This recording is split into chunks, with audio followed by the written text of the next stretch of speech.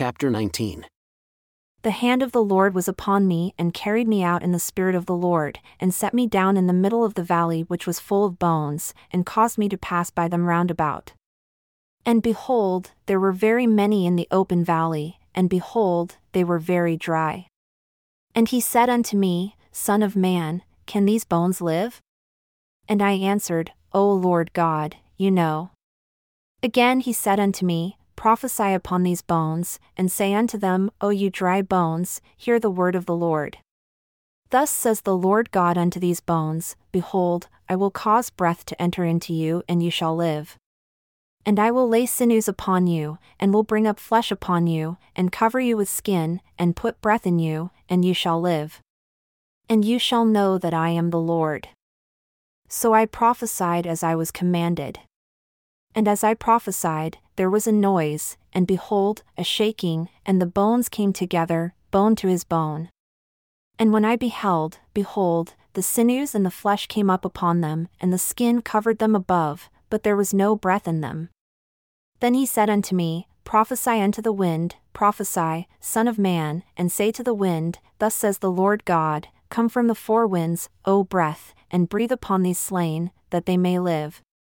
So I prophesied as he commanded me, and the breath came into them, and they lived and stood up upon their feet, an exceedingly great army. Then he said unto me, Son of man, these bones are the whole house of Israel. Behold, they say, Our bones are dried and our hope is lost, we are cut off for our parts. Therefore, prophesy and say unto them, Thus says the Lord God, Behold, O my people, I will open your graves, and cause you to come up out of your graves, and bring you into the land of Israel. And you shall know that I am the Lord when I have opened your graves, O my people, and brought you up out of your graves, and shall put my spirit in you. And you shall live, and I shall place you in your own land. Then shall you know that I the Lord have spoken it and performed it, says the Lord. The word of the Lord came again unto me, saying, Moreover, you son of man, take one stick and write upon it, for Judah, and for the children of Israel his companions. Then take another stick and write upon it, for Joseph, the stick of Ephraim, and for all the house of Israel his companions. And join them one to another, into one stick, and they shall become one in your hand. And when the children of your people shall speak unto you, saying, Will you not show us what you mean by these?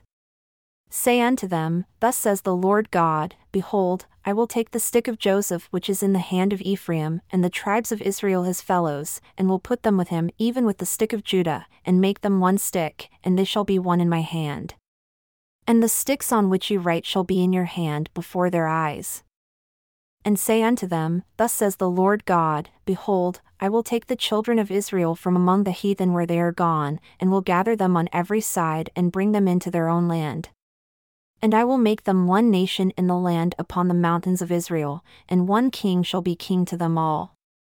And they shall be no more two nations, neither shall they be divided into two kingdoms any more at all.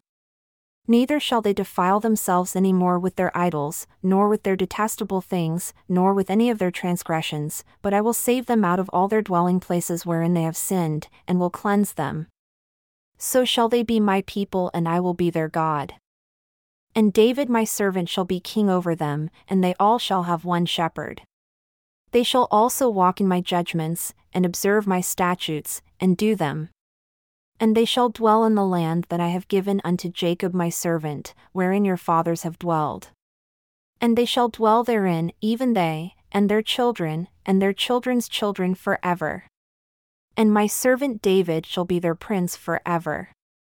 Moreover, I will make a covenant of peace with them. It shall be an everlasting covenant with them. And I will place them, and multiply them, and will set my sanctuary in the midst of them forever.